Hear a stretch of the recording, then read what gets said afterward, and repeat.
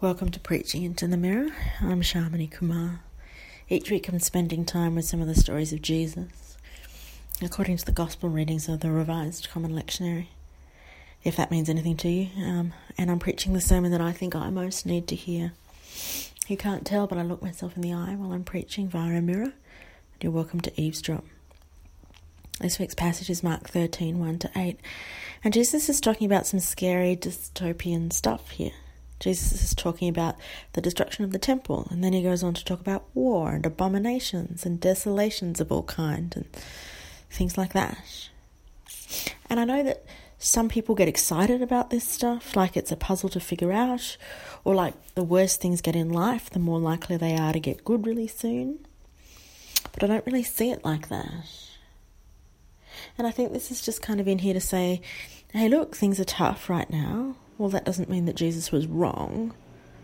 Just because religious structures are literally falling apart around you doesn't mean that your faith in Jesus is misplaced.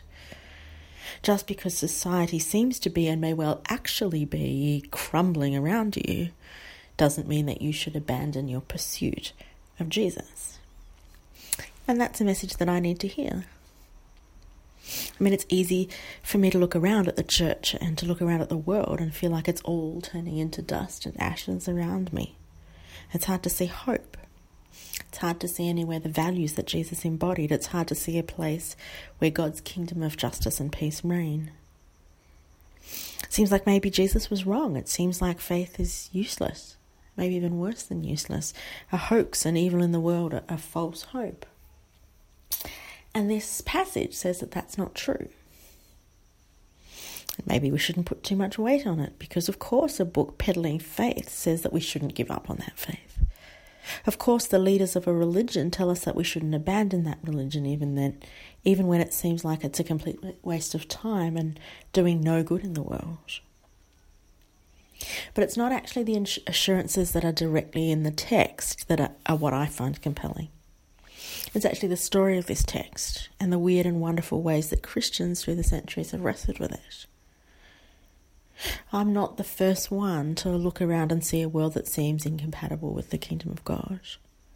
I'm not the first person to think about whether I want to continue in the faith when it seems that evil is winning all around.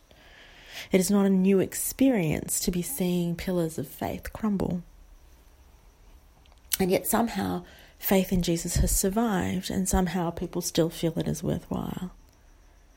And that fact props up my faltering faith in times like these.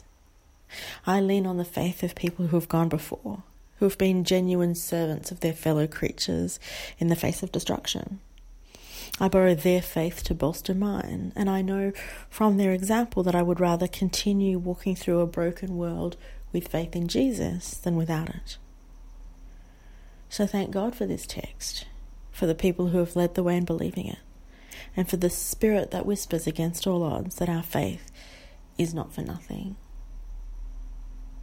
Amen.